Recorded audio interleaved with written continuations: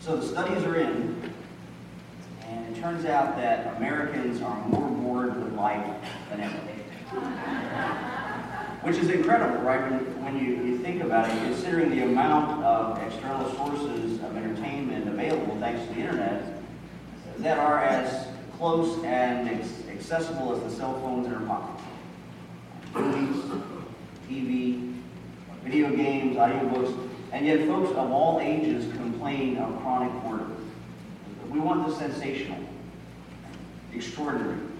We want the big news stories or the juiciest celebrity scandals or even the latest iteration from the Marvel universe of the underdog turned superhero who rises up to save the day.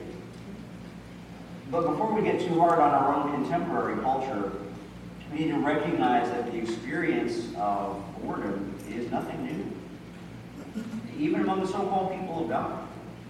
And I know I've mentioned this to you before. One of my favorite Christian devotional authors is a man by the name of G.K. Chesterton, a guy who wrote kind of around the turn of the 20th century. And he said, "There is no such thing as an uninteresting subject. The only thing that can exist is an uninterested person." No such thing as an uninteresting subject. The only thing that can exist is an uninterested person. And as insightful as that is, with deference, of course, to Chesterton, I want to suggest there's one more rung to that blight of the boredom scale. A degree, I think, is actually higher than the uninterested person and much more insidious, and that is the self-interested person. The one the Bible describes in Hebrews chapter 6, who have tasted the goodness of the Word of God and the powers of the age to come, and yet they walk away unchanged. And we're going to see that play out today in living color in the actions and in the attitudes of the men and women that we saw last week, satisfied with the bread and the fish at the feeding of the 5,000. Men and women, keep in mind, we've been in the presence of the Lord for a whole long day of preaching and teaching and healing at the hands of the Son of God. And yet we're evidently so bored with all of that when they caught up to Jesus the next day, all they really wanted to know was how they could get some more of that bread. Right? That's what they said. So let's take a look at it together. But just by way of a really quick explanation first, if you've been following the lectionary reading I've been preaching from, I'm actually going to be combining the next 3 weeks worth of gospel lessons all into today's sermon. Instead of treating them separately the way the lectionary does, because in my opinion, they make all three readings together make sense better as a whole, the way Jesus originally preached them. So we're actually going to be looking at John chapter 6, but we're going to be reading verses 22 to 58. So that's a nice little chunk, but it all really goes together. So if you're following along, Gospel of John chapter 6, beginning in the 22nd verse. Where we read, "On the next day, the crowd that remained on the other side of the sea saw that there had been only one boat there, and that Jesus had not entered the boat with his disciples, but that his disciples had gone away alone. Other boats from Tiberias came near the place where they had eaten the bread after the Lord had given thanks. So when the crowd saw that Jesus was not there, nor his disciples, they themselves got into the boats and went to Capernaum, seeking Jesus. When they found him on the other side of the sea, they said to him, 'Rabbi, when did you get here?' Jesus answered them, 'Truly, truly, I say to you, you are seeking me not because you saw signs, but because you ate your fill of the loaves. Do not work for the food that perishes, but for the food that endures to eternal life, which the Son of Man will give to you. For on him God the Father has set his seal.' And then they said to him, 'What must we do to be doing the works of God?' Jesus said, 'This is the work of God, that you believe in him whom he has sent.' So they said to him, 'Then what sign do you do that we may see and believe you? What work do you perform? Our fathers ate manna in the wilderness, as it is written. He gave them bread from heaven to eat.' Jesus said to them, 'Truly, truly, I say to you, it was not Moses who gave you the bread from heaven, but my Father gives you the true bread from heaven. For the bread of God is he who comes down from heaven and gives life to the world.' They said to him, 'Sir, give us this bread always.' Jesus said to them, 'I am the bread shall not hunger, and whoever believes in me shall never thirst. But I said to you that you have seen me and do not believe. All that the Father gives me will come to me, and whoever comes to me I will never cast out. For I have come down from heaven not to do my own will, but the will of him who sent me. And this is the will of him who sent me, that I should lose nothing of all that he has given me, but raise it up on the last day. For this is the will of my Father, that everyone who looks on the Son and believes in him should have eternal life, and I will raise him up on the last day. So the Jews grumbled about it, because he said, I am the bread that came down from heaven. He said, is this not Jesus, the son of Joseph, whose father and mother we know? How does he say, I've come down from heaven? Jesus answered them, do not grumble among yourselves. No one can come to me unless the Father who sent me draws him, and I will raise him up on the last day. As it is written in the prophets, and they will all be taught by God. Everyone who has heard and learned from the Father comes to me. Not that anyone has seen the Father except he who is from God. He has seen the Father. Truly, truly, I say to you, whoever believes has eternal life. I am the bread of life. Your fathers ate the manna in the wilderness, and they died. This is the bread that comes down from heaven, so that one may eat of it and not die. I am the living bread that came down from heaven. If anyone eats this bread, he will live forever. And the bread I will give for the life of the world is my flesh. The Jews then disputed among themselves, saying, how can this man give us his flesh to eat? So Jesus said to them, truly, truly, I say to you, unless you eat the flesh of the Son of Man and drink his blood, you have no life in you. Whoever feeds on my flesh and drinks my blood has eternal life, and I will raise him up on the last day. For my flesh is true food, and my blood is true drink. Whoever feeds on my flesh and drinks my blood abides in me, and I in him. As the living Father sent me, and I live because of the Father, so whosoever feeds on me, he also will live because of me. This is the bread that came down from heaven, not like the bread the fathers ate and died. Whoever feeds on this bread will live forever. Brothers and sisters, this is the word of the Lord to us today. Let's pray. God our Father, we know that we don't live by bread alone, but by every word that proceeds from you. And so, Father, take now what we've read and have heard read to us and nourish us today in the ways of eternal life. Through Jesus Christ our Lord. Amen. So Jesus is talking again to the crowd that had followed him across the lake. Followed him, he said, because they'd had their stomachs filled, right? And he's basically asked, and the people are basically asking him, what have you done for us lately? Because in their mind, of course, even though they had seen Jesus feed 5,000 just yesterday, well, this was another day. And their stomachs weren't full anymore. Some of the more enterprising of the group remembered from their history that during the Exodus in the wilderness that Moses had given people bread every day, as much as they could eat. And so they quote to Jesus a line from Psalm 78. He rained down manna upon them to eat and gave them food from heaven. Man did eat the bread of angels. He sent them food in abundance. And so they thought, hey, we don't want to just have this miracle bread on just one day, but every day. So Jesus, if you're supposed to be our Messiah, if you want us to see and believe, well, let's get the lunch line started. Fire up the heavenly bakeries, right? Bring on the bread. Keep on doing your signs. But instead, Jesus points out the error of their self-interest that they're displaying, and he really begins to put his finger right at the truth behind their apparent boredom with the blessings of God. And so we read, Jesus then said to them, truly, truly I say to you, it was not Moses who gave you the bread from heaven, but my Father gives you the true bread from heaven. You see, the people were so focused on getting just the part of this experience that they wanted, they totally missed the historical fact that Moses was not the giver of the bread, but God was. Jesus' Father was. That's why we read it. It was not Moses who gave you the bread from heaven, but my Father. And not only was Moses not the main point of the miracle, neither was the manna. Because his point was just to point to something bigger.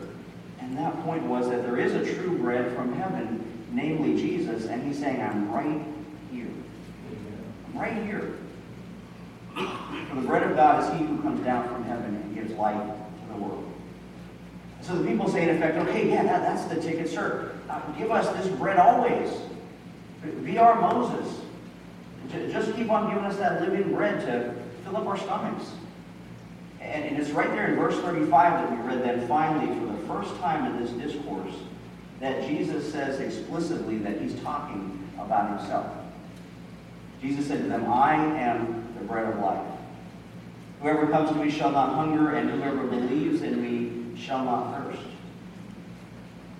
Super easy message to hear and to preach so far, right? But it doesn't stop there. In fact, our Lord barely pauses because the very next word in the text is but. And what is the word but used for? It's a conjunction used, the dictionary tells us, to introduce something contrasting with what's already been mentioned. Right? It says the contrast is coming. So Jesus says, but I said to you that you have seen me and yet do not believe. All that the Father gives to me will come to me, and whoever comes to me I will never cast out. So now he's beginning to get out of people's comfort zones a little bit. He's saying stuff that people don't really like to hear, then or now. It's making his audience a little upset. You know why? And if you don't remember anything else that I say to you today, not another thing, if you don't remember anything else from this message, church, don't miss this. The gospel is not about you. Okay? Did you catch that? The gospel is not about you. And it's not about me either. Jesus kind of started out his message today with that truth bomb, and the people clearly understood what he meant. They just didn't like it. When Jesus answered them, truly, truly, I say to you, you're seeking me not because you saw signs, but because you ate your fill of the loaves. Do not work for the food that perishes, but for the food that endures to eternal life, which the Son of Man will, what? Give you. Yeah. Does somebody give you what you work for, or do you earn it? If you work, right, you earn a wage. So it must not be that Jesus is telling people to work up their own salvation, because he just called it a gift. And don't take my word for it. Remember what comes next in the text. Then the people said to him, well, okay, what must we do to be doing the works of God? Good question, right? What stuff do we have to do? Right? What, do we have to walk down the aisle? Check that off. Come to church? Check that off. Actively invite as many people as you can to come until the church gets filled up and we're all really rocking along. Check that off. Don't play cards. Do donate money. Ladies, don't wear slacks. Fellas, don't cuss and don't drink and don't chew and don't go out with girls that do.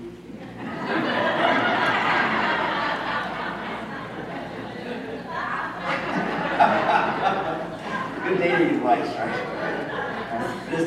Is that the works of righteousness? No, not even close. Even though some of those things may be good rules to obey, but church, that is not the gospel.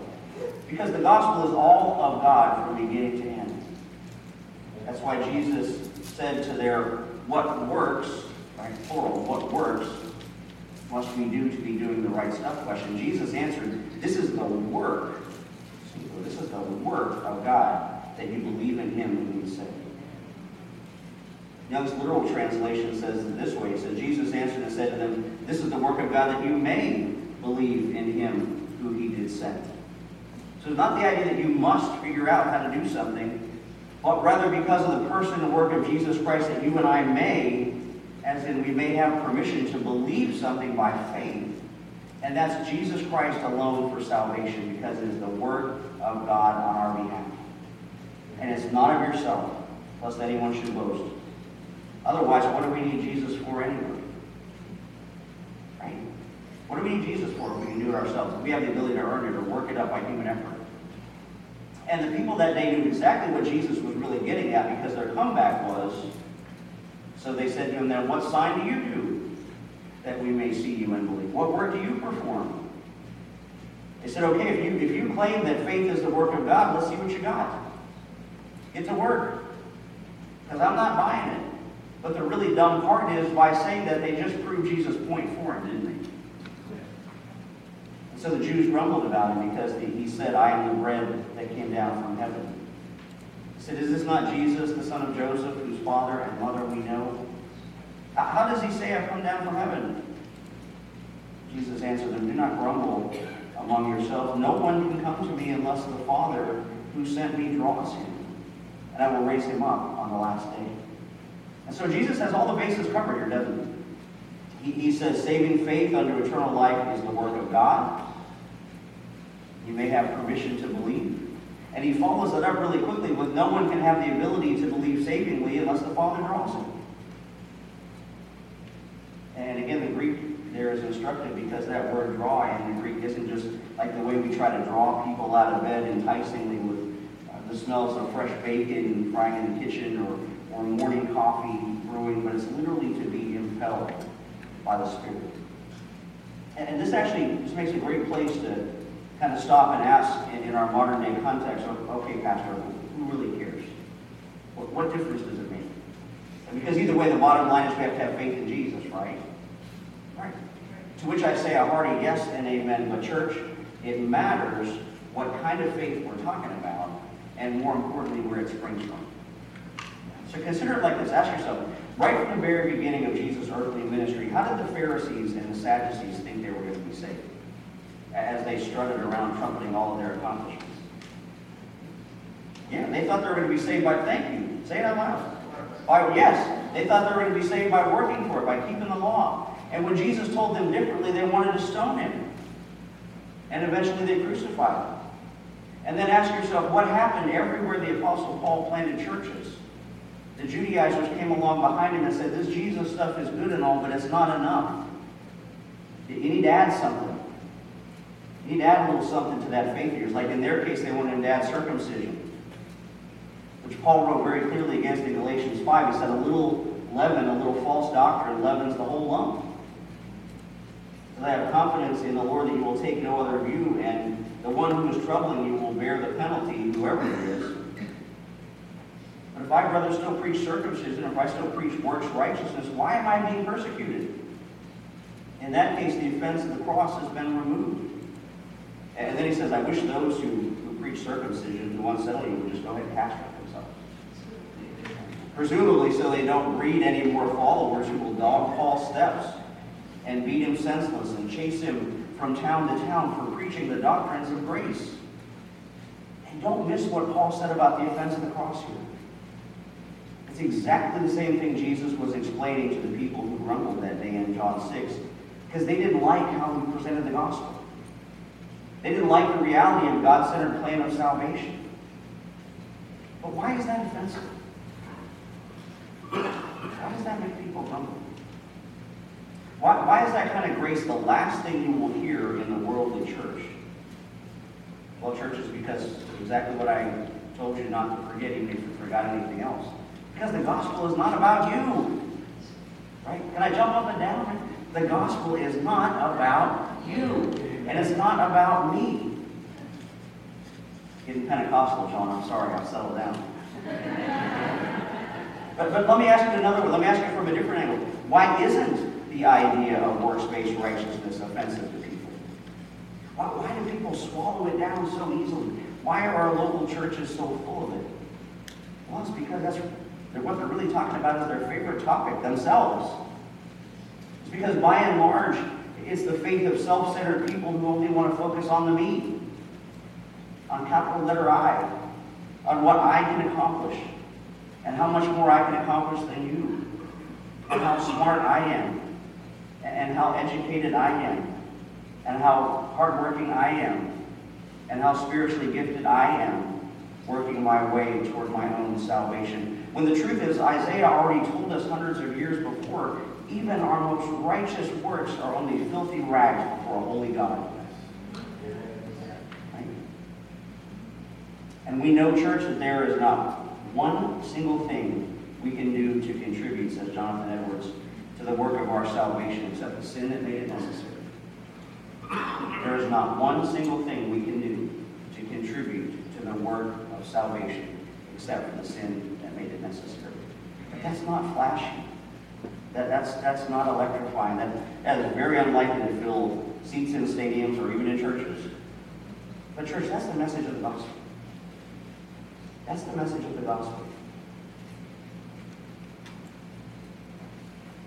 And that's the message that those that are in faith, as Jesus said, are taught by God, by His Holy Spirit. It doesn't come through human wisdom, but through the most extraordinary things in the midst of the most ordinary places, like here today. Learning by the Holy Spirit that we have a living Savior who feeds living bread to bodies born dead in sin, and who gives them as a gift eternal life. We pray together. God our Father is truly right in our greatest joy, always and everywhere, to give you thanks and praise, especially in this Holy Supper. Recalling that perfect sacrifice once offered on the cross by our Lord Jesus Christ, and asking you by the joy of His resurrection and in expectation of His coming again, that you unite us in your truth and love so that we can confess your name and sit together at one table. And so come now, Lord, and continue your transforming work in this place and in this time, that eyes may be opened, that hearts may be radically changed by the good news of the gospel. And so remembering now your mighty acts in Jesus Christ, we take from your creation this bread and this wine, and we ask you to pour out your Spirit upon us and upon these your gifts, that this meal may be for us a communion with our Lord Jesus Christ, in whose name we pray. Amen.